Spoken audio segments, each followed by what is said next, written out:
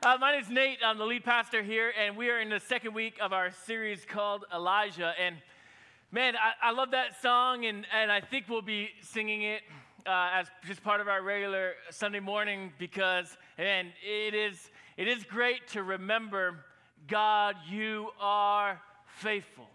You are faithful, God. You're not going to leave me. You're not going to get rid of me. You're not going to abandon me. You are faithful, God. You are always, always there.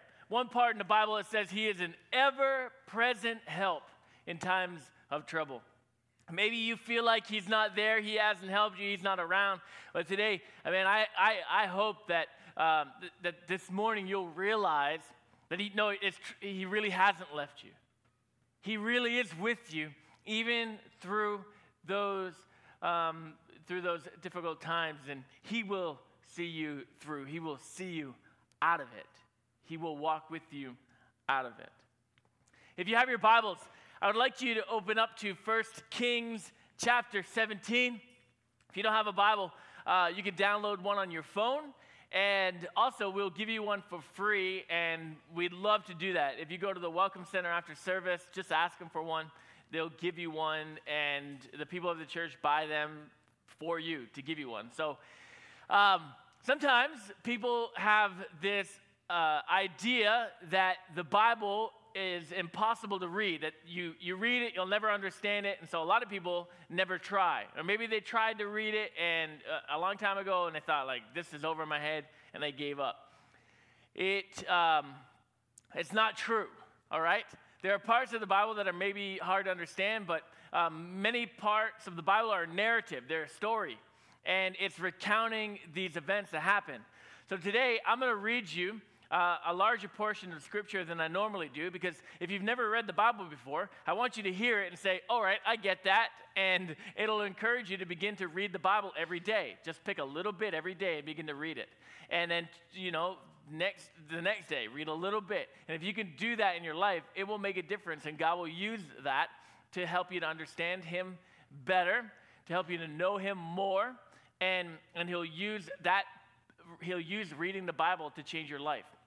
The Bible, when God talks about the Bible, He says, it is sharper than a sword, sharper than a two-edged sword.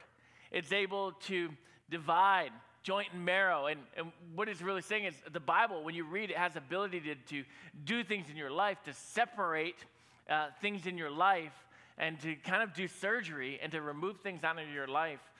It's pretty amazing. It's very, very powerful. So we're going to start reading here in 1 Kings chapter 17 at verse number 8. The first part of chapter 17, verses 1 through 7, I preached on that passage of Scripture during the Rust Bucket series earlier this year.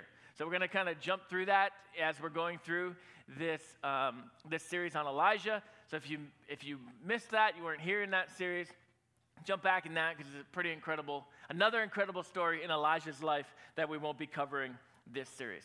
So starting at verse number 8. Then the Lord said to Elijah, "Go and live in the village of Zarephath near the city of Sidon. I have instructed a widow there to feed you." So he went to Zarephath, and as he arrived at the gates of the village, he saw a widow gathering sticks. And he asked her, "Would you please bring me a little water in a cup?" As she was going to get it, he called to her, "Bring me a bite of bread too." But she said, "I swear by the Lord your God that I don't have a single piece of bread in the house. And I only have a handful of flour in the jar and a little cooking oil in the bottom of the jug. I was just gathering a few sticks to cook this last meal, and then my son and I will die." Verse number 13. But Elijah said to her, "Don't be afraid. Go ahead and do just what you've said, but make a little bread for me first. Then use what's left over to prepare a meal for you and your son. For this is what the Lord, the God of Israel, says. There will always be flour and olive oil left in your containers until the time when the Lord sends rain and the crops grow again." So she did as Elijah said, and she and Elijah and her family continued to eat for many days. There was always enough flour and olive oil left in the containers, just as the Lord had promised through Elijah. If you weren't here last week or you weren't here when we talked about Elijah a couple of months ago, I just want to give you a little bit of background on what's happening in this event so you can really begin to understand the significance of what's going on. So last week we talked about how Elijah showed up on the scene here during a time when King Ahab and Jezebel were ruling the nation. They were evil people, and they were doing everything they could to end the worship of God in their nation. They were killing the prophets of God, they were destroying the temples, and they're trying to eradicate even the memory of God from their nation. That's when Elijah shows up on the scene, and he goes to King Ahab and he says, there will not be rain or dew in this entire nation until I give the command for it to rain again. And he left, he went into the wilderness, and for the next 3 years, for over the next 3 years, it was a complete drought in that nation. We'll cover the events leading up to it raining again over the next few weeks, but this moment now where the drought's been going on for a little while, he was at the brook Kerith. He had been receiving water from that brook even during the drought. God had been feeding him miraculously by having ravens bring him food. And then God told him, now, you're going to move to another area. You're going to go to this town, and there's going to be a widow that's going to feed you. Now, I want you to just understand, this is significant, and this is unlikely. And when Elijah heard this, it had to have caused him to wonder how that would be possible, because a widow were amongst the poorest in the nation. There was no government assistance, and so without the support of a spouse who was working, there was no opportunity for gainful employment, and the loss of a husband without an adult male child was going to be a life of destitution, at least for a significant period of time. So this is during a drought, and God says, hey, you're going to go to this town, and a widow is going to feed you. This would be like for you and I, if we were in a place where we needed a miracle in our life, and God speaks to you and says, hey, go into the woods, and a homeless guy is going to feed you. We'd be like, I think I've misheard you here. That's impossible. Like, that's not going to happen. I must have misunderstood something, and we begin to doubt from the very beginning how God could use a widow, how God could use someone who's homeless to take care of our needs. Big thing here, important thing here to learn, it's not what we're talking about, but I just want to make sure you understand this. Many of us are in places where we need God to do a miracle in our life. And if you're not there now, there'll be a point in your life where maybe you are there, and the miracle that you're asking God to do is not going to come from a source that you'd anticipate. God oftentimes is using things we would never expect, and he's providing for us in ways we could never imagine, because he's making sure that we know without a benefit of a doubt that it was him who did the miracle. It was not a coincidence. It was not luck. It was not, anybody else. It was him. And by him using a widow, or him using different circumstances in your life, he wants to make sure you know he's caring for you. He wants to make sure you know that he's been faithful. He wants to make sure you know that he's the God and the source and the provider of your life. Elijah, it doesn't say in here how he reacted to this, but God speaks to him, hey, a widow is going to provide for your needs, and he shows up and he sees this widow at the gates of the city gathering sticks, and so you begin to see just from that about her situation, that she's out gathering sticks, that she's in an area of need. We don't know how long she's been without food, but we know we would assume as it began to run low that she's rationing the food to try to extend the life of her and her son. So she's probably very thin. She's probably looks very poor. And now it's come to the point where there's no more left to ration. It is time for their last meal. She's going to cook this meal. Her and her son are going to eat it. And we can probably safely determine that she's not going to just watch her son starve to death. So this is probably going to be a situation of a planned suicide. She's going to feed her son and then end his life while he still has a full belly and he doesn't have to suffer, and then she'll take her own life after that. This is her plan. This is the only plan for her life she can anticipate at this moment. So Elijah sees her. He knows God says there's going to be a widow who's going to do a miracle, and he's at that moment. He's like, man, I can't ask her to do this. She needs that more than I do. God, there's going to be some other way that you can provide for me rather than me taking from this widow. And we see in the scripture we just read that he said, hey, can you bring me a cup of water? And that was maybe him like trying to get the courage to ask, or just trying to see how she'd respond. And then when she goes to get the cup of water, he's like, maybe a piece of bread as well. And that's where she responds, that's all that she has. And Elijah is in this place where God's told him to ask a widow to meet his need. But there's this secondary part that God wants Elijah to ask because he has a miracle he wants to do for the widow. You have to ask Elijah so I can do a miracle for her. What would have happened if Elijah never went to that town? What would have happened if Elijah never talked to that widow and asked for her to give him a piece of bread? The widow and her son would have died. She would have lived her plan because that's the only way, it was the only plan she knew.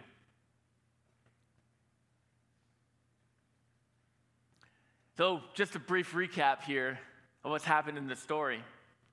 Elijah heard the word of God. Elijah was obedient to the word of God. And then Elijah received what he needed. The widow, she heard the word of God. She was obedient to the word of God. And then she received what she needed. There's an interesting thing here happening in the story. He needed her for his miracle, but she needed him for her miracle. There's a dependence upon each other that I want to talk about today. You need an Elijah in your life, but also you need to be an Elijah in someone else's life. Some people have this idea that they can have this individualistic faith. I don't need to go to church. I don't need to be a part of a church. It's just me and Jesus. That's all I need. What we begin to see from how God works and how he's working in the story is that no, it cannot be that way. That if you're in a place where you need a miracle in your life, God is going to use another individual, another person who's following him to be the source of that miracle. And also, if you're not in a place of need, God needs to use you to be the source of a miracle in another person's life. We have to be connected to each other. We have to be involved with each other. We have to be serving the Lord together. You need an Elijah in your life. You need an Elijah in your life. And you don't need a literal Old Testament prophet in your life, so let me kind of define what I'm talking about here. An Elijah is someone whose faith prompts you to take your own steps of faith. Elijah was confident, hey, if you make me this bread, God will do this in your life.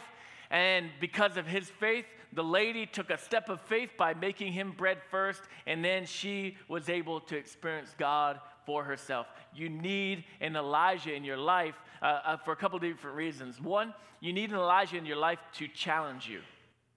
We see this in verse number 13. It said, Elijah said to her, "Don't be afraid. Go ahead and do just what you've said, but make a little bread for me first." He challenged her. All right, you have your plans for your life. You have the way you think it's going to work out, but why don't you try this first? Challenging her to take steps of faith.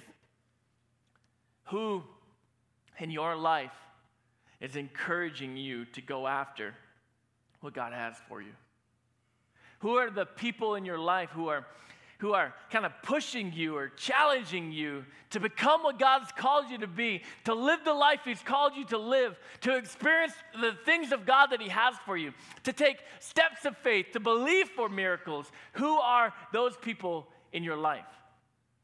We tend to just default in being with who we're comfortable with, who are like us, and then quickly degrading our life to like the lowest, to be these couch potato Christians who just show up to church on Sunday and that's it. That is our walk with God. And those are kind of how we default. That's how we default. But we don't want to live that way because we want to experience more of God than that. We want to live the life He's created us to live. So who are those Elijahs in your life who are challenging you to pursue God today, who are challenging you to pursue God tomorrow? And God will use Elijahs in your life to challenge you to take a step. And because you take that step, you will experience a miracle. You need an Elijah in your life to point you to Jesus. Verse number 14, he says, "For this is what the Lord, the God of Israel, says." And then he gave her a word from God. He directed her. Here's what God promises. Here's what God will do for you. And you need people in your life who are not just going to have a pity party with you. I mean, they'll empathize with you, they'll have compassion with you, but they'll be able to point you to God's word, to the words of Jesus, to remind you what He says, to remind you that there's an outcome, to remind you that there'll be another day to eat, to remind you that there's another meal coming, to remind you that this is not the end for you, but He is faithful and He will see you through. We get in those places, and maybe you're going through a difficult time. Maybe you're in a financial struggle. Maybe there's a health crisis. And who's that friend? Who's that person in your life telling you and reminding you, here's what God's word says? And I know what the doctor said. I know what the bank account says. I know what it feels like. I know how it hurts. But here's what Jesus says. We need to stand on the scripture together. We need to pray together. We need to believe together. Who are those people in your life? And as Elijah's in this lady's life, and he's challenged her, make me bread first, as he's pointed her to God's word and says, here's a promise from God for you if you'll be obedient in this.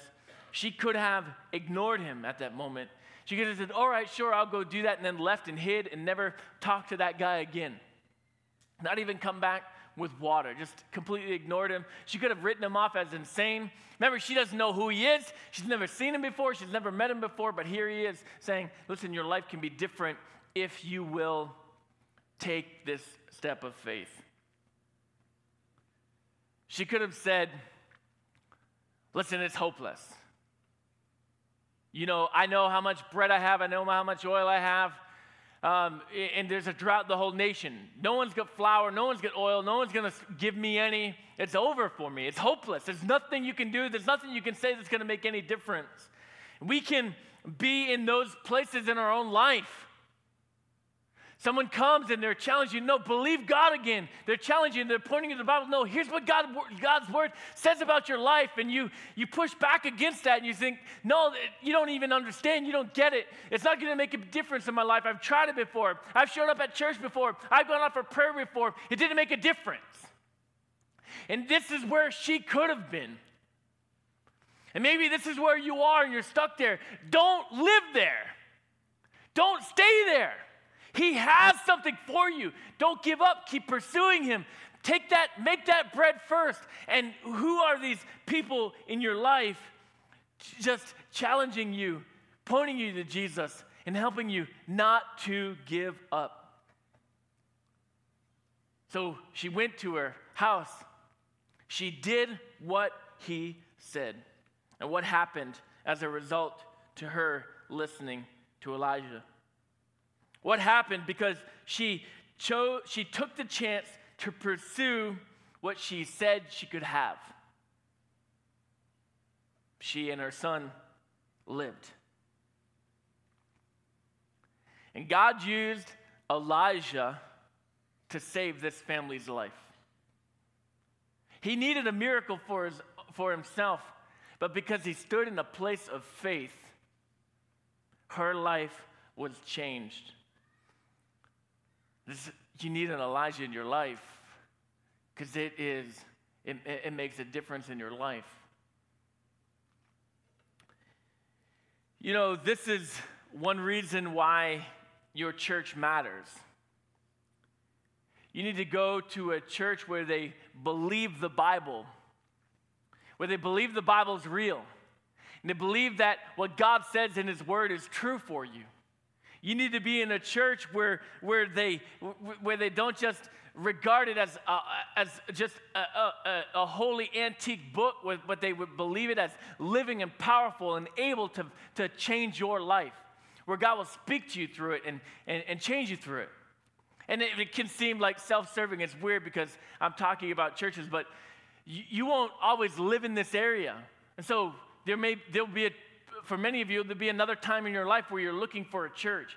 And you need to be in a place where they believe the Bible, because that will make a difference on your life.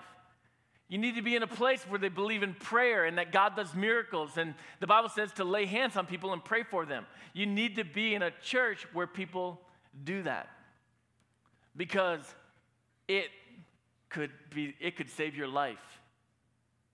If you're in a place where a church doesn't believe in miracles and doesn't believe that God still performs miracles, then you're in a place where you're with your last bit of flour and your last bit of olive oil. That's it. You're at the end of your own resources. We serve a God of infinite resources. He never runs out of his ability to move in your life. This is why your pastor matters. And I know your pastor, and this seems self-serving. But again, I won't always be your pastor. I won't always be pastor of Restoration Church. One day, those babies in that teeny tags area, they're going to be our pastors. And one day you move, you attend another church, and your pastor matters. It was about 12 years ago. I was on a telephone conversation with one of my friends. He lived in the Mideast, and he was telling me about his church. And he said this. I never forgot it because it changed my life. He said, "The blessings we've experienced in our life are because of our pastor." And I thought that was a little bizarre at first. I'd never heard anything like that before. But over the next few months, and even over the next few years, as I processed that and tried to understand it, I realized it was because that pastor in that state was preaching about God in a way that inspired my friend to go after God. And even though he'd been a Christian for a long time in his life, and he'd been a pastor at a previous season in his life and would pastor again after that, he was still in a place where there was more of God to experience than he had. And this pastor talking about God in such a way inspired my friend to keep pursuing God and keep going after the things of God. And so he experienced God in a different way. That pastor in the time he attended that church also taught about the blessings of God. And it inspired my friend to go after those blessings. And he experienced God in a deeper way and knew God in a greater way than he had because of the ministry of that pastor in his life. And he said to me in that same conversation, said, my marriage is different, my family's different, my career's different, my finances are different because of my pastor. Because he's allowed me to believe in faith. He's allowed me to trust the Bible. He's allowed me to live differently than I was living before I started coming here. And we see this happened for that lady. It's in the passage we just read. It says, she experienced, and she had a miracle just as the Lord had promised through Elijah. Elijah spoke, and she stepped out in faith, and she experienced God in the way that Elijah said she would. We need Elijahs in our life to challenge us, to point us to Jesus, and then we need Elijahs in our life to celebrate. You need an Elijah in your life to celebrate with you. Verse number 15. So she did as Elijah said, and she and Elijah and her family continued to eat for many days. Just imagine that, okay? Can we try to put ourselves in her shoes to just realize the emotion she'd be feeling in that moment? She makes him a piece of bread. She makes food for her son. She still is fully expecting to die.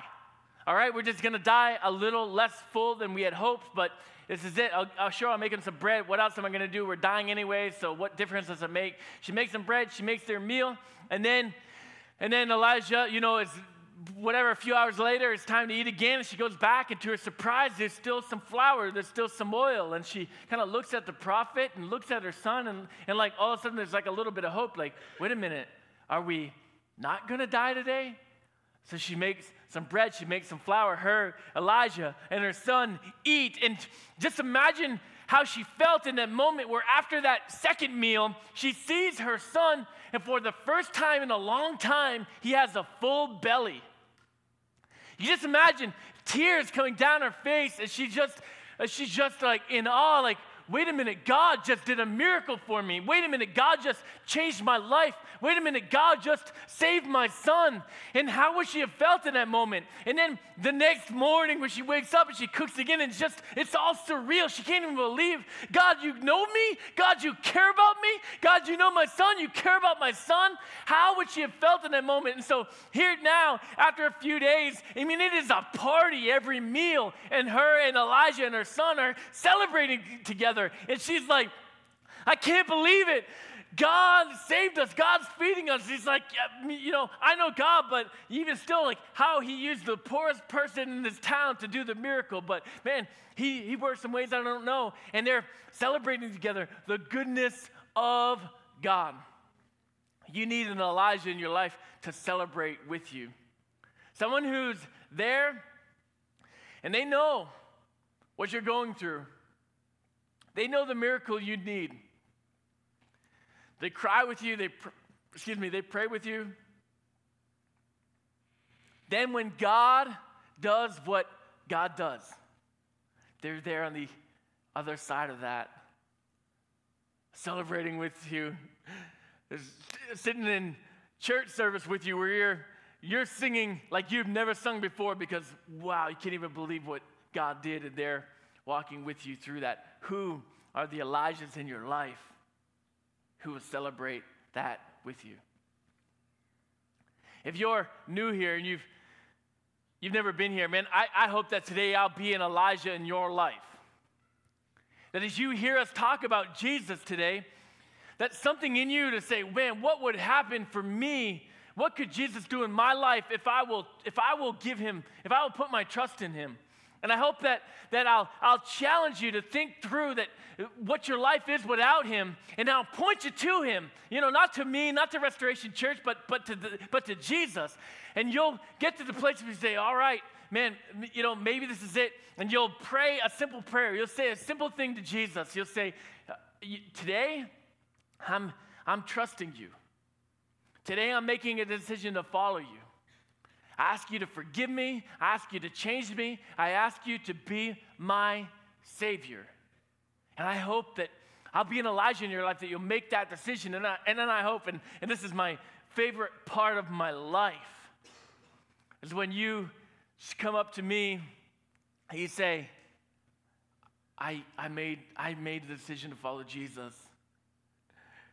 And I get to hear about what God's done in your life. I get to hear what he's done, and I get to be celebrating with you, like with the weirdest, like bright-eyed smile that I can muster, because I'm so excited, like, and I get to celebrate that with you, and I get to see God move in your life, and I get to see you growing and becoming and experiencing God in ways you never thought possible. I hope that you'll make that decision to trust him, to give your life to him today. Not only do you need an Elijah in your life, but you need to be an Elijah. Imagine you're Elijah, you're going to this gate and you're asking someone to give you their last meal. I say, hey, I need a miracle, and I need you, you know, my miracle is going to come from you. I need you to, I know you're about to die, but I need you to just make me a piece of bread first. And imagine asking someone for that. You think, oh, I can't do that. I don't want to impose on their life like that. They need it more than I do. I just feel really uncomfortable about that. But what about asking them for their last meal when you know it will save their life? Would you ask differently at that point? You would ask with a different boldness and a different, because you're like, man, if you'll do that, if you'll take that step, if you'll trust God this way, he's going to do something. And you would be like so excited because you knew what God was going to do in their life. You knew that if they do this, if they'll follow God this way, if they'll open up to Jesus this way, that it will save their life. It will change their life. But sometimes when we ask people to come to church, we feel weird about it. We're like, oh, I don't want to impose on them. I don't want to force my beliefs on people. They may not like it. They may be mad. And we get hesitant about asking people to come to church. We get hesitant about asking people if we can share our story with them. But what if it would save their life? What if asking them to come will save their life? Wouldn't that change how you invited people? Wouldn't that change how you asked people to come? Wouldn't that change how you shared your story? Because you're not asking them to show up to a religious service. You're inviting them to a moment, an opportunity that can change their life. Doesn't that change exactly how we look at it? When you're asking them to come to church, when you're asking them if you can tell them your story, that they can meet Jesus if they come. Sometimes maybe we begin to doubt, we question, Elijah, hey, if you give me your last meal, then God will do a miracle. It doesn't say he doubted, but I would have, if I was there, like, man, God, what if you don't come through? I just stole this meal from these people. But he was confident in what God did. And we can question, God, what if I bring them? What if they don't know? What if they don't like it at church? What if they get offended? What if they don't meet you? What if it doesn't make a difference in their life? But, man, you're here. You know who he is. You know what he did in your life. Elijah knew what God did at the brook Kerith with the ravens and the running water during the drought. He knew that. So he was so confident that God was going to provide for him and the widow and her son that he just knew it. And you know what God did in your life. You know he changed you. You know how he forgave you. And so when you ask people, man, you need to be confident of who God is and what he's done. If you're not confident in that, man, you've got to get back connected to him. You've got to be in a place where you're close to him again. And you've got to just be in a place where you are hearing the stories about your friends who are coming here and the miraculous things that Jesus has done in their life. We have a Facebook group that invites you to jump on if you're on Facebook. It's just We Are Restoration Church. So you can search that and add yourself to that. And I don't know what day, Thursday I posted, hey, tell us your story. And so different people have been telling their story. And every single one of you need to. Go on there, just write a little bit about your life and what God's done in your life. You start reading those stories, as I've been all weekend, and it's like, yeah, that is right. God is able to do the impossible things in people's lives. And you got to read those and remind yourself. And someone, I don't remember who, so I don't want to embarrass you, but somebody said, thanks, Pastor Nate, for asking us to do this because it reminded me how far he's brought me. And we can forget. And we can think like, oh man, my coworker, I don't think they'd ever want to. I don't think they'd ever. Listen, you know who he is. You know what he does. So what do we do with this? If you need an Elijah in your life, if you don't have one, and sometimes when we move from one church from another area, we had a community at our other church, we had people who were challenging us, pointing us to Jesus, but now that we've moved, it could be a number of years we haven't connected. You may be coming here and you're not connected. You got to do something about that. So who are the people in your life challenging you in your walk with Jesus? Not who it used to be 10 years ago. Who are the people now? For many of us, it's not. There's not a person. Well, I want to be that person in your life right now. And if you're new here and you've never, or if you've never made a decision to follow Jesus, I want to point you to him right now. I want to challenge you to give him your entire life, your entire heart, all of your past, all of your sins, all of your dreams, all of your future, to give it all to him right now. Because he is good. And he loves you. And he really will change your life. Even if you have a great life, he will change your eternal life. Give him your life today. If you're here and you're following Jesus, but there's just not that person in your life, you need that.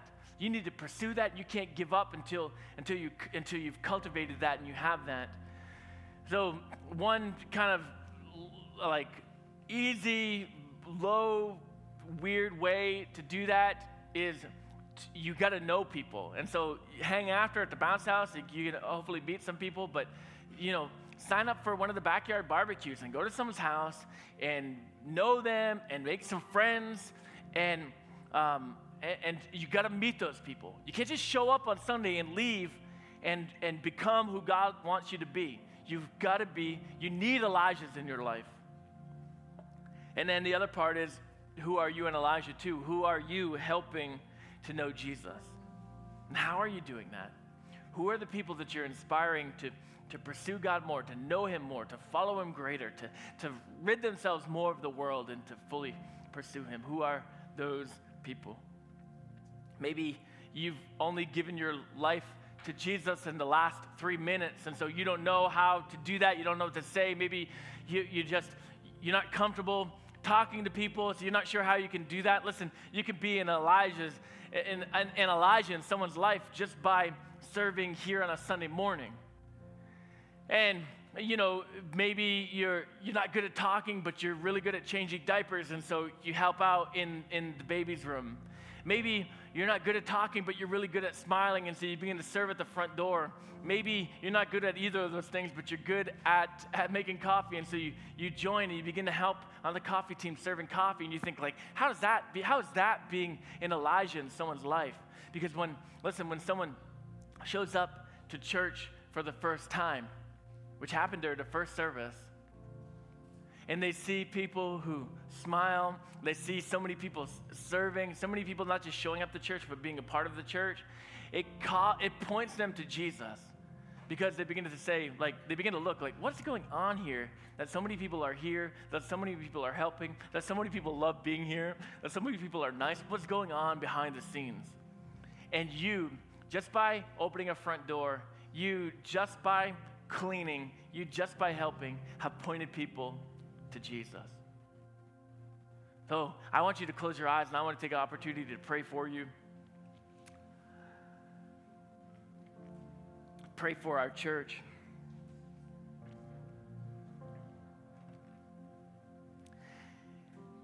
Jesus, I thank you for the men and women of faith in our lives. Those who are here who have served you decade after decade after decade, who inspire us to live lives of faith, inspire us to pursue you daily, inspire us to become more and more like you.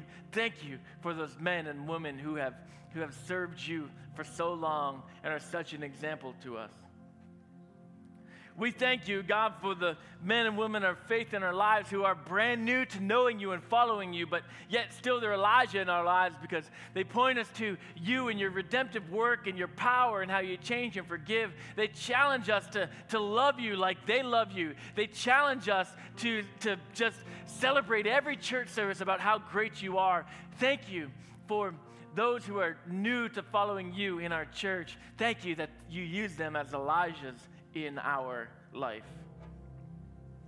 Thank you for every man and woman who have taken steps of faith, who have believed for miracles, how you've used them to inspire us to experience you and to experience our own miracles in our life.